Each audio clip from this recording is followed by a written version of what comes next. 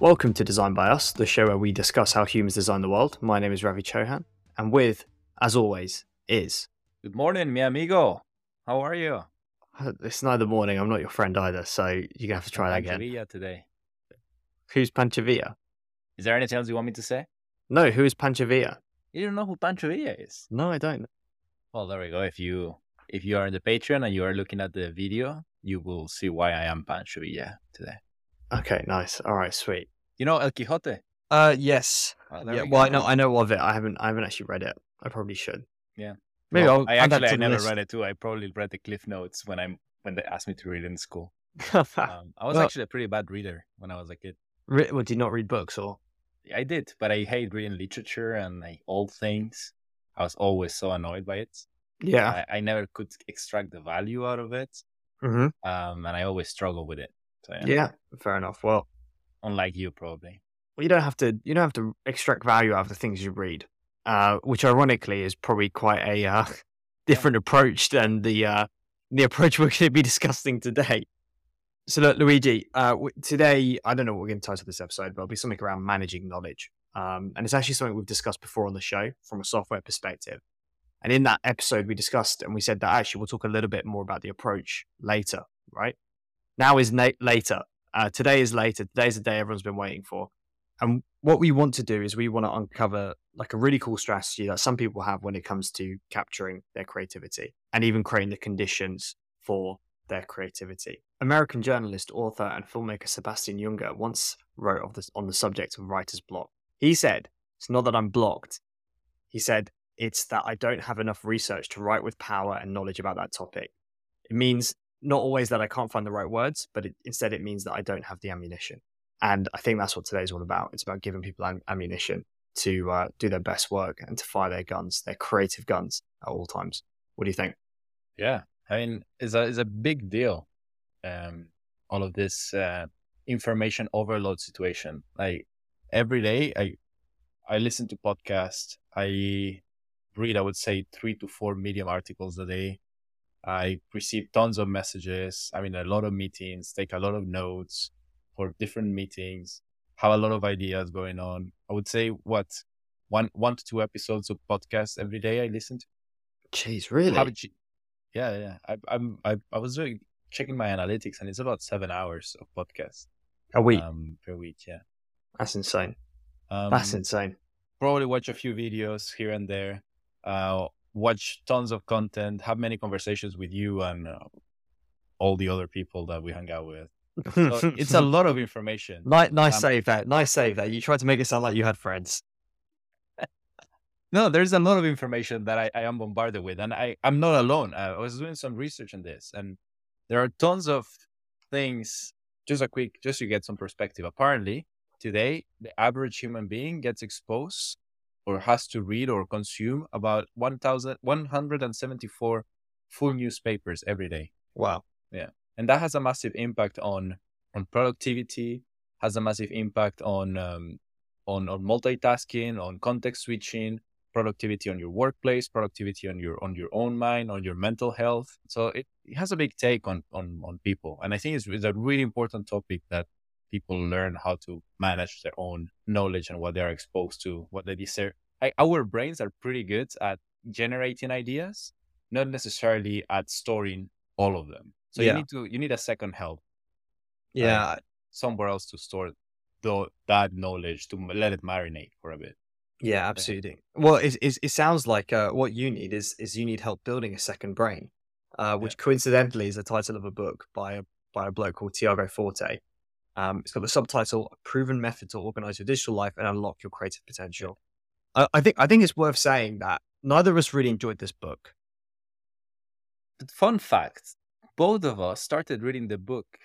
And we recommended it to each other, and we were like, "Man, I'm reading this good book. You think you would enjoy it?" It's about it's not that great because we have done it for a while, but I don't remember the name. And then we actually told each other we were reading the same book. Yeah. Yeah. I think you're right. I didn't necessarily enjoy it, but there were good ideas here and there. Can I just say that I feel like a lot of these business books / self-help books, they and this is coming from a literature student, not from a point of view of someone who knows about books and there's like gatekeeping books, but for someone who like reads a lot of things that could be condensed down by quite a bit. These Yeah. books can be condensed down by a huge amount. And Yeah. actually, what we'll link in the show notes is a link to a summary of the book. And I really don't. I'm sorry, Tiago Forte, but this could have been a blog post. No, but like it just I'm gonna defend Tiago Forte here. Yeah, go on. I do think that maybe we're not the audience for this. Like, Yeah, you and I, we're not experts in this. It's not like we mastered we have a lot of problems and ways to improvise and improve our knowledge management system. But we have done, I would say, extensive research on how to optimize the way we capture notes and we capture information and we retrieve it. I would say more than the average human being on Earth. Yeah, okay, that's a fair point. That is a fair point. I think that's fair enough. And look, I think the reason it's worth kind of thinking about why we do this, and then we'll talk about what this actually is, right? But why we do this? So the quote I read from Sebastian Junger was actually from Tiago's book. And here's another one. Here's another story that he tells in that book. He talks about Richard Feynman, the physicist. Didn't he solve the Challenger disaster? Or like he led the investigation He into didn't it? solve it, but basically the disaster happened. There's an amazing documentary about it, but the Yeah. disaster happened and then they called all the top scientists just to come and help us figure out why this happened. Yeah. And he was brought in and he was basically leading that team.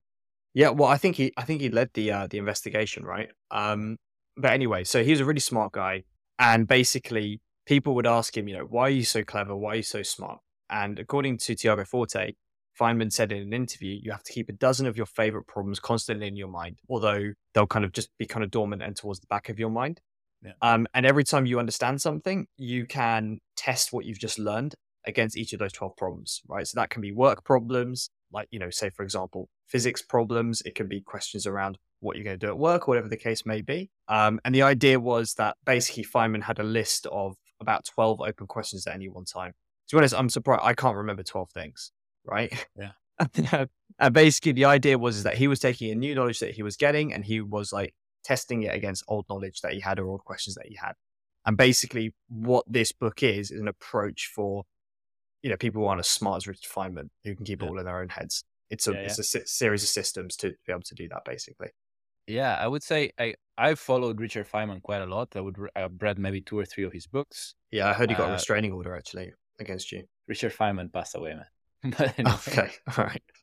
Richard Feynman is like one of the greatest scientists that it was within close to our generation, I would say, after Stephen Hawking. But what he was really good at was at explaining really complex concepts very, very simply, like with basic words, like that anyone could understand it. It was to some extent that they brought him, he was a PhD student, a PhD professor, and they brought him to explain year 1 of physics in the university. I think it was in Caltech where he was teaching. And he basically created these 6 lectures or this 6 combination of lectures, which is then it became a book. You can find it anywhere, which is like six simple physics ideas or something along those lines. But he also managed to explain the behavior of subatomic particles really, really well in something that is called Feynman diagrams, which to this day is basically still helping us to understand and mathematically represent how subatomic particles interact with each other. Mm-hmm. But the point I'm getting into is that we might think that Richard Feynman is like one of the smartest people that has stepped on Earth, which probably he is. But until what extent his knowledge management system helped him become that person? Yeah. I don't know. It's hard to tell. But I do think that it has a massive impact. Yeah, I mean, to be honest, I've just looked up this Feynman diagram. It's super simple, right? It just looks like a few lines and a few squiggly lines to me. I'll be honest. I'm sorry. Yeah, but you can create so many iterations of those things that it helps you represent how different things interact with each other. Yeah, I've got no doubt that it's clever. Yeah. But equally, a 4-year-old with a crayon could create many iterations of straight lines and squiggly. Yeah, well, once you understand the system, you can interpret what happens when, let's say, an electron interacts with a fermion, or it's like specific. I'm probably talking I really have no idea exactly how to read them because I never really studied that complex physics in engineering. We don't need to. Engineers don't need to go that far. Okay, we leave that for the smart people. Okay, well, anyway, let me define kind of what a second brain is then briefly, right? All right. And again, we're not talking about the programs and the systems specifically. We're talking about the idea behind it. And basically, what one way to think of a second brain is as the world's best personal assistant. It's basically a combination of like a notebook, a journal, and a sketchbook for ideas. So you're kind of taking notes in terms of knowledge that's coming in, you're recording what's happening to you, and it's also a place where you can go and ideate. The idea is that your second brain is always on, and unlike your brain, it's got perfect memory and can also scale, contain many, many years of data and information. And basically, the idea is that then your brain can actually focus on capturing, organizing, doing stuff with that information rather than just trying to focus on remembering it. Some words that you've probably heard to do with the idea of a second brain. Some people use the word personal cloud. I think it's a bit silly that. Digital archive, digital garden, external brain, or whatever the case may be. And that is basically what a second brain is. So like back in the day, it could have been a bunch of cards with notes written on them that you put in a box, which is actually something that's an old system that a German sociologist came up with to manage his research and stuff like that. And all of these kinds of things. Really back in the past, there was this thing called a commonplace book. And I don't know if you've ever heard of this. I don't know if you remember this from the beginning of Tiago's explanation. Luigi, have you ever heard of the idea before reading this of a commonplace book? I actually didn't. I didn't know about it until I read the book. Okay, well, anyway, let me define kind of what a second brain is then briefly, right? All right. And again, we're not talking about the programs and the systems specifically. We're talking about the idea behind it. And basically, what one way to think of a second brain is as the world's best personal assistant. It's basically a combination of like a notebook, a journal, and a sketchbook for ideas. So you're kind of taking notes in terms of knowledge that's coming in, you're recording what's happening to you, and it's also a place where you can go and ideate. The idea is that your second brain is always on. And unlike your brain, it's got perfect memory and can also scale, contain many, many years of data and information. And basically, the idea is that then your brain can actually focus on capturing, organizing, doing stuff with that information rather than just trying to focus on remembering it. But it makes total sense. So basically, back in the olden days, like really olden days, like horses instead of cars, olden days. Should have been a historian. That was like 200 years ago, man. Exactly. But anyway, back in the olden days, you had this thing where people who were like learned, right? People who could afford education and stuff like that took it like really seriously. And you ended up with people who were like, oh yeah, they read this thing and we know exactly what they thought about it. And you're thinking, as an English literature student, you're thinking, how the hell do we know what someone 200 years thought about a different book that came out 200 years before that, right? The reason was because they had this habit of this thing called a commonplace book, right? And what they did, apparently, according to Tiago Forte, is they broke text down into fragments and assembled them into new patterns, right? So they transcribed them into different sections of their notebooks. They reread the copies, rearranged patterns, and added more excerpts. I think he's being a little bit kind of too, like, he's dressing it up a little bit because it's too neat to fit with the way that he imagines building a second brain. But the idea is that people wrote notes when they were reading, right? Reading and writing were the same thing. Like you'd go to your reading room with your desk and you'd sit there and you'd read book and you'd make notes and that kind of stuff. Yeah. And so this idea of building a second brain, the idea that, hey, your brain can't hold everything in it and you're going to have to create some sort of system is pretty damn old. And when we talk about building a second brain, we're talking about software like Obsidian and Notion. It's basically the same thing. Mm-hmm. Yeah. I have an actual, before you jump into the details of how to actually capture things, I have an estimation question. Oh, I know you love these. Actually, I know I hate them. I have to. Yeah. Number one, how many gigabytes of information we are consuming every day on average? Consuming. Yeah. Not remembering. Yeah. Okay. Well, I know a Blu-ray DVD is about 40 gigabytes. Okay. And that's about 2 hours. And let's just say we're thinking about information as like visual and audio stuff, right? Like just literally like it's a movie in your head. Okay. Most of the information we consume is text, huh? Yeah, but then like what I see is a video of the text, if that makes sense. And then my brain's like OCRing it afterwards. It's true. Whatever. Yeah. Okay. Sounds good. Look, I've got to come up with an approach to answer your silly question. So this is the approach I take. So 40 gigabytes, 2 hours. Let's say that we see in more definition than, like, we don't see in like 1080p, we see in like not even 4K, like 20K, right? So even though you can't really equate pixels like that to the human eye. But anyway, whatever. So let's say it's 100 gigabytes for every 2 hours. Then we dream, but we don't dream all the time. So let's say we're consuming information, I don't know, 14 hours per day, 14 hours times 100 gigabytes. Sorry, 7 times 100, 700 gigabytes of information per day. That's my final answer. I think you're very, very close, actually. Oh, yeah? What's the answer? It's 34 gigabytes of information every day. Yeah, well, based on this Harvard Business Review study. Yeah, but then remember, you wear glasses, so you see in like 480p. Yeah, exactly. 8K eyeballs right here. I've got. Yeah. I mean, that's why you need the second brain. I don't need it. I consume much less. But anyway, apparently 76% of the people feels that information overload contributes to their daily stress, which then contributes to their performance at work. So this Harvard Business Review study actually says something really interesting. And here's the interesting estimation question. Mm-hmm. How much is it costing to the United States information overload today? 35% of your work performance is impacted. What's the GDP of the US? Every year, right? Is your question every year? Yeah. I mean, I don't even know how you calculate that. 23 trillion. Give a guess. 23 trillion. 1/3 of 23. 33. I'm going to say $7.6 trillion per year. That's actually very close too. It's this Harvard Business Review study estimates that it's about 900 billion. So it's only 7 times up. Okay.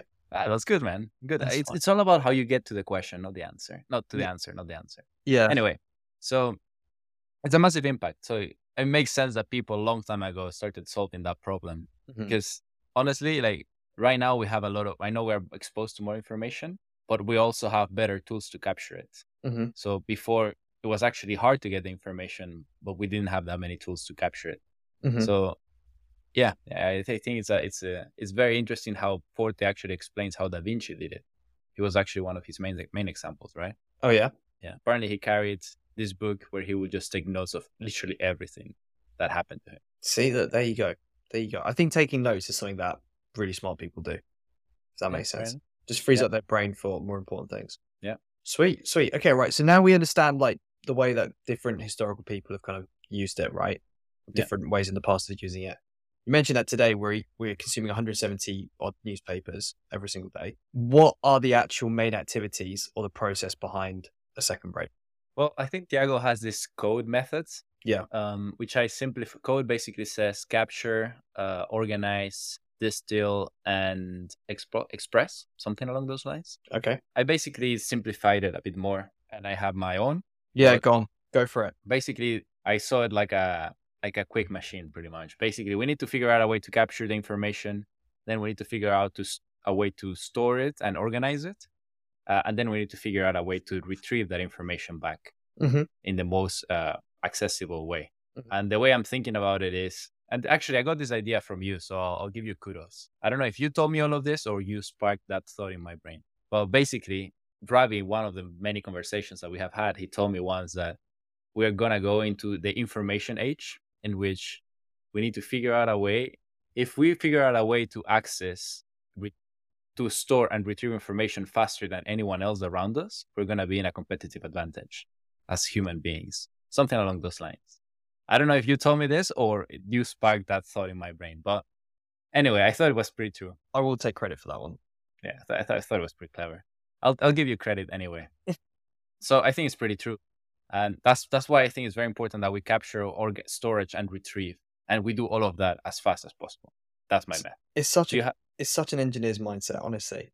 You're missing the creativity, man. You're missing the all right, tell us. Well, no. Being an engineer is very creative. You know how long it took me to get to this? I'm narrowing down a 4-step method to 3-step method with the same output. And you did it with just by removing one step. Because you know what? It's not what it's okay. Fine. So you retrieve the information, right? It's what you do with it then, right? That's a key part of this. And arguably, it's taking out the second brain and putting it into the primary brain. But whatever. But like, I think it's less like, oh, I need to remember what I ate for breakfast 3 months ago, and it's more like I need to remember the recipe that I cooked with 3 months ago because I want to make an adaptation based on this new cuisine that I've seen. Do you know what I mean? That for me is the more interesting side of this process, rather than let me just pull up. Yeah, but I think that goes into the storage part. I think that's a subfolder in the storage part. Okay. Well, I'm not going to debate the intricacies of the metaphor is your second brain as a computer, because I don't know enough about computers All right. Sounds good. to debate. So how do you do it? Tell me. Right. So you said you start off with data capture, right? Yeah. So good question. How do I do it? Basically, I try and put all kind of stuff, right? There's two sorts of information that you're getting that Tiago talks about, internal and external, right? So external stuff are things like highlights from books that you've read, and I'll come back to that one, quotes, memorable passages from podcasts, links to like cool articles on the internet, even like voice memos, meeting notes, that kind of stuff. So stuff that's coming to you, right? The other type of data that needs to be captured is what he calls internal knowledge, right? Basically ideas, right? That's, so many pages for the word ideas. Okay. So ideas, right? Okay. He says that these can be anecdotes, whether they happen to you or someone else, insights, memories, reflections, stuff like that, right? So for me, this all goes through my phone. So when I see a cool article on Twitter, copy, paste it, chuck it into my app called Things, which is like a to-do app, and it goes into my inbox there. And then basically from time to time, I go through that and I put that into a project called To Read, right? Which basically means don't worry about it right now. This stuff, amongst all the other to-dos that you've got, this stuff isn't so important. Just chuck in that To Read project. And then maybe once a month, I go through that and then I put it into my second brain, which is on Obsidian. So the capture process is actually quite long. So it's not like super quick for me. Yeah. That's how capture works for me. I also said I'd come back to books. I read mainly on a Kindle, and you can just highlight a book passage with your finger, which is great. And then that automatically gets sucked in to Obsidian, which for me is like I said, is that database of text files where the problem I have with that right now is that once you capture that in your Kindle, you can't really relate it to a specific idea that specific sentence sparked on you. Yeah, no, you're right about that. So look, and I think this is the kind of next stage, right, of your process that you've outlined, right? Processing, right? Because say, for example, we'll come back to the book thing because it's quite an interesting use case. But let's say that we find an article online, and the tempting thing to do for me is to go grab that article, export a PDF of that thing, and chuck it into my folders, right? And say, job done. I've captured the knowledge, right? But the fact is, you haven't really captured the knowledge. You need to kind of process it a little bit. Yeah. If we were using a computer terminology, we might say we're hashing it, or we're trying to add metadata, or we're trying to summarize it, or whatever the case may be. Different people do it in different ways. It's like try to think what happens a few stages in the future. A few months later, you're trying to retrieve a specific idea that you got from that book. And what you need to do when you research the book, you have to read the whole thing again, or a few pages to actually find that snippet that sparked that idea. Yeah. And that's not the most efficient way to retrieve that information. Exactly. And it could be as simple as like, right, I'm just going to copy and paste the most important quote, or I'm going to highlight something, or, whatever the case may be. Yeah. But that's kind of like making it really, really important to you. Now, basically, Tiago Forte has got a really, really complicated way of storing this stuff. And I know it's complicated because I've tried it myself. So I've categorized all of my notes, or I tried to, into these 4 areas, which he calls the power system. Do you remember the power system from Building a Second Brain? Yeah, tell me more. All right. So basically the idea is that any kind of information that you're ingesting, right, that you're capturing, can be categorized into one of the 4 things, right? P for projects, A for areas, R for resources, and A for archives, right? Basically, it's the idea of like first order of retrievability, if you've ever heard of that. I actually don't. Oh, really? Well, look at this. It's a complicating sounding term that Luigi doesn't know about. I'm going to enjoy lecturing you about this one. First order of retrievability. Okay, go on.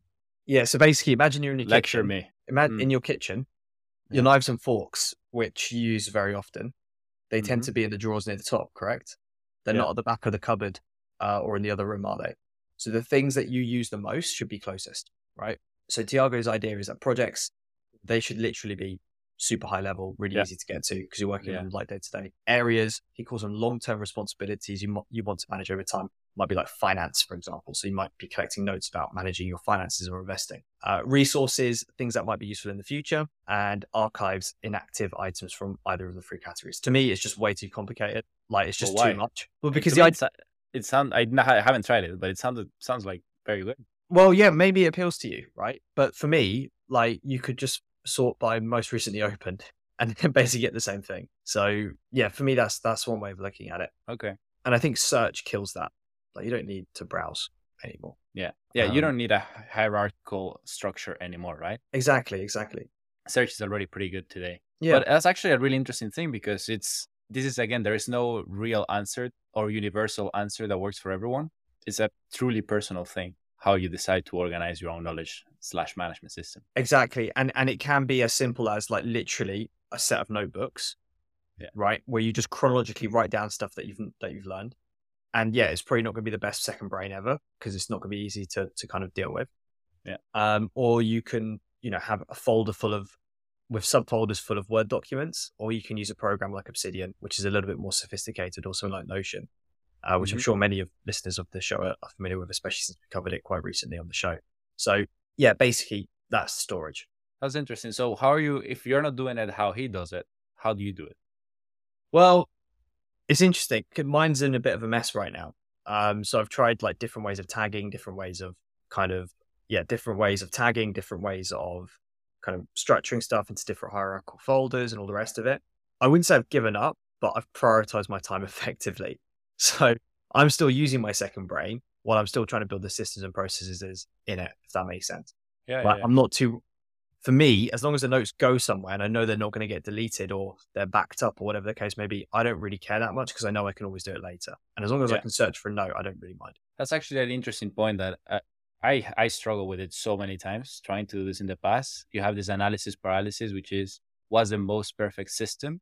Once you define the system is when you actually start taking notes. So it takes ages to get value. And keep in mind that you will actually get value of this after a few months, if not years, of taking notes. So it's very important that you start as soon as you can before you even have a system.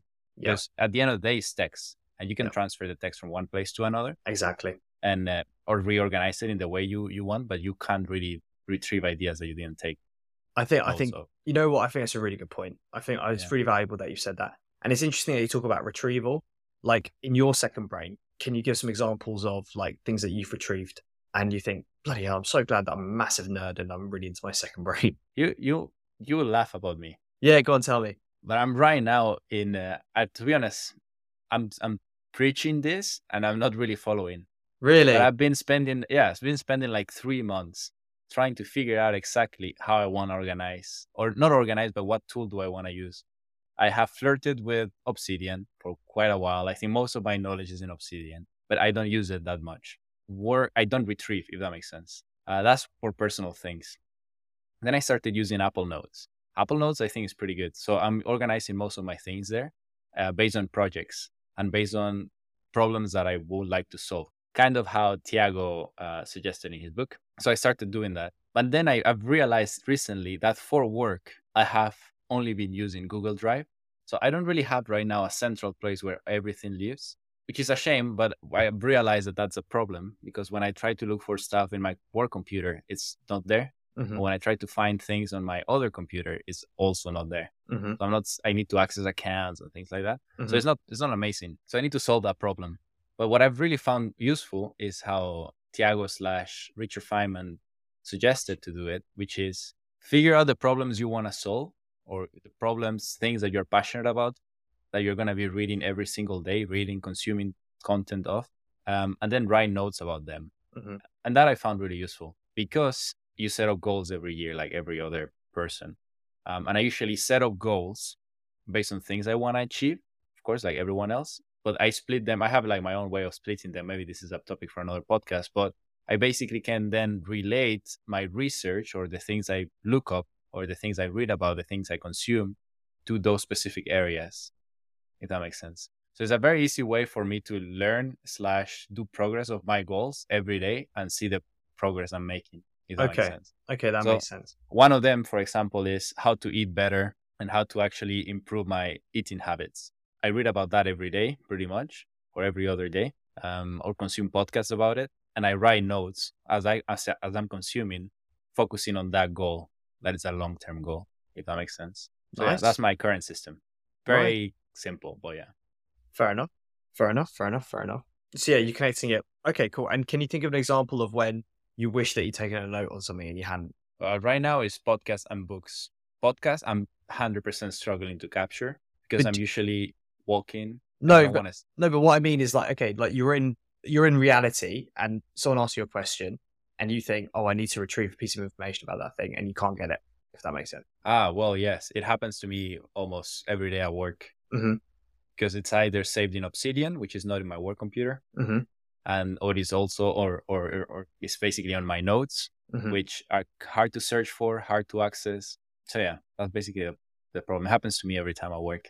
Okay, nice. All right. Well, I've been on the second brain train a little bit longer than you have.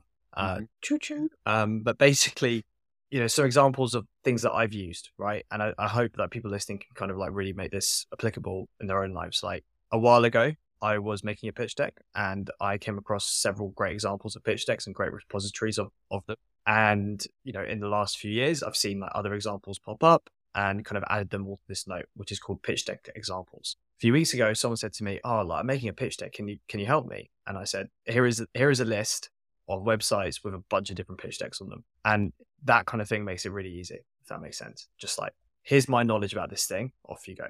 Someone else said to me, can you tell, and this is a marketing one, can you talk to me a little bit about customer segmentation? And I'd read an article about it. I'd written my own approach. I put that in my second brain. Here is Ravi's approach to customer segmentation. So that kind of thing, like for me, is really helpful. Just sharing with other people. If that makes sense. And that's where I get a lot of value out of it. But you still had a chat with them, no? No, just send them a link and then tell them to just, not speak to me again until. Yeah, it sounds like a very Ravi thing to do. It sounds amazing to work for you. No, of course not. But like, no, but basically, yeah, it's just really helpful because it's just like, here's the approach. Yeah. And, if you get, and it's for me, it's almost like writing playbooks for the way that I do things professionally. So that's what I like. I think a really good memory was in Web Summit. Yeah. You were just taking notes while we were, there's a Web Summit episode if you want to listen to the summary of that. But Ravi was basically insanely taking notes of every single thing that everyone was saying. No, he was actually taking really good notes and I asked him for it. But then this guy who was sitting next to him saw that Ravi was just taking really good notes. So you could kind of see that he was keeping an eye on it. And he was paying attention more to your notes than what the head of product of Lego was saying. And then he said, "Hey, can you send me the notes?" Yeah, there you go. And I made a connection. I made a friend because of that. So yeah, look, it's another great example. So sharing, it's not just for you, right? And of course you can approach it like it's just for you. And there's notes that I've got that, will never see the light of day, but it's cool to do that. Also, I've started writing down shortcuts for certain programs like InDesign and stuff like that. Brilliant. Why? I don't know, because I'm just like, all right, I'm in InDesign and I want to fit a frame to a content within. And I always struggle to remember the keyboard shortcut for it. And I'm trying to learn. I'm sure there is like a shortcut cheat sheet for InDesign. There is, and it's in my blooming Obsidian. That's where it is. Do you see what I mean? You made it. No, I made it, copied and pasted some stuff, and then like I didn't just sit down and be like, today I'm going to make a cheat sheet about things for Obsidian, but I just started noting down the ones that I was using, and when I researched it, I just copy and paste it into that note to make it helpful. It's not like I'm going to sit down and be like, yeah, today I'm going to write this. Figure out what each command does. Yeah, exactly. I'm going to try every single possible keyboard combination. Okay. Yeah, sounds good. And I'm actually curious, what's your tool set? It is Obsidian, and pretty much, yeah. So, like I said, I capture information or like ideas or whatever in something called things, or articles, whatever the case may be, purely because it's the quickest way for me to save text on my phone, right? I've always got the shortcut. I've always got the app icon there, and it's always on my desktop. Why don't you do it directly in Obsidian? Because the mobile experience of Obsidian is really rubbish. I have the same problem with Notion. Yeah. No, I agree. Yeah. Completely agree. But at the end of the day, as you said, it's just text files. And I know that Notion is continually being redeveloped. And because it is just text files, there'll always be another program to use with it. And for me, I like the idea of handing it down to my kids. I know this is really nerdy and sad, but like, here's a USB stick and here is, me, off you go. And not, necessarily my ideas or like a diary or something like that, but literally just here's a shitload of knowledge. Kids, you're welcome. But you need to figure out how to retrieve. Well, that's their problem. Yeah, well, that's actually interesting because I would argue that retrieval is faster for you than for anyone else. Yeah, because I know what to search for and stuff like that. Yeah, for sure. Yeah. For sure. Interesting. Yeah. I guess that the design of how you design your second brain is 100% different if you do it for yourself than do it for someone else. Yeah, exactly. Which is why everyone's got to do it themselves, and equally don't worry too much about this is the system, this is that and the other. Literally just start capturing. Yeah. And chuck it. Yeah. It can be a folder on your computer. It can be a literal notebook. It can be something like that. It can be anything. Yeah.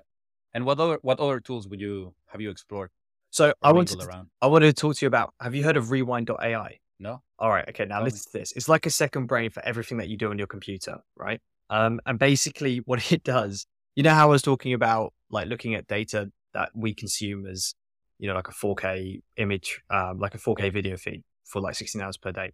This is what this does for your computer. So it literally screen records the whole time and then basically uses OCR and Sucking all the battery compression. life. Well, actually, they say that it doesn't, but apparently it does. And basically, like it just makes everything searchable that you've ever done on your computer. So right now, the fact that I would be capturing like a separate video feed, basically screen recording this conversation if this was on Zoom, and then I'd have like notes from the meeting, like done. And like, oh, I read that article like a few weeks ago, and oh, what was it? I never saved it to my favorite and stuff like that. Be able to do all of that, Yeah. which is really interesting.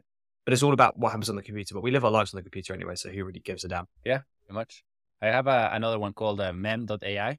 Mm-hmm. I don't know why everyone is just putting AI at the end of every single. That's a topic for another conversation. It's a cheap, I guess top level domain. That's why. Yeah, all the good domains are taken. All the .coms are taken. But mem.ai, I think it's pretty cool. It's the same way you can capture notes. It's markdown. It's very easy to do.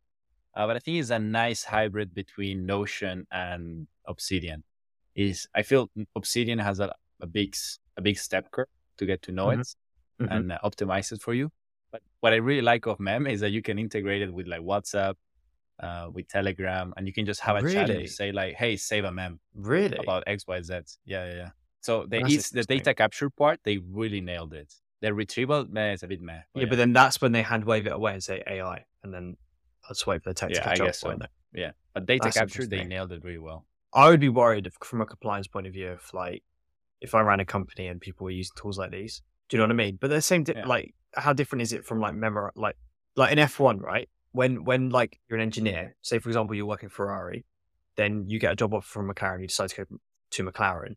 In your contract, Ferrari will say, we will pay you 6 months to not work for McLaren before you go there, because we know that you're going to take a huge amount of concepts and ideas and development and stuff like that in your head to them. And we want to put you, they call it gardening leave, out to gardening leave for 6 months so that we can go and develop the car. And by the time that you're working for McLaren, like the knowledge that you have is less relevant. But then how, like, if you've been running this on your computer and then like Mem, you've been running Mem or you've been running Rewind.ai on your computer and you take that with you to your next job, there's a lot of IP questions there.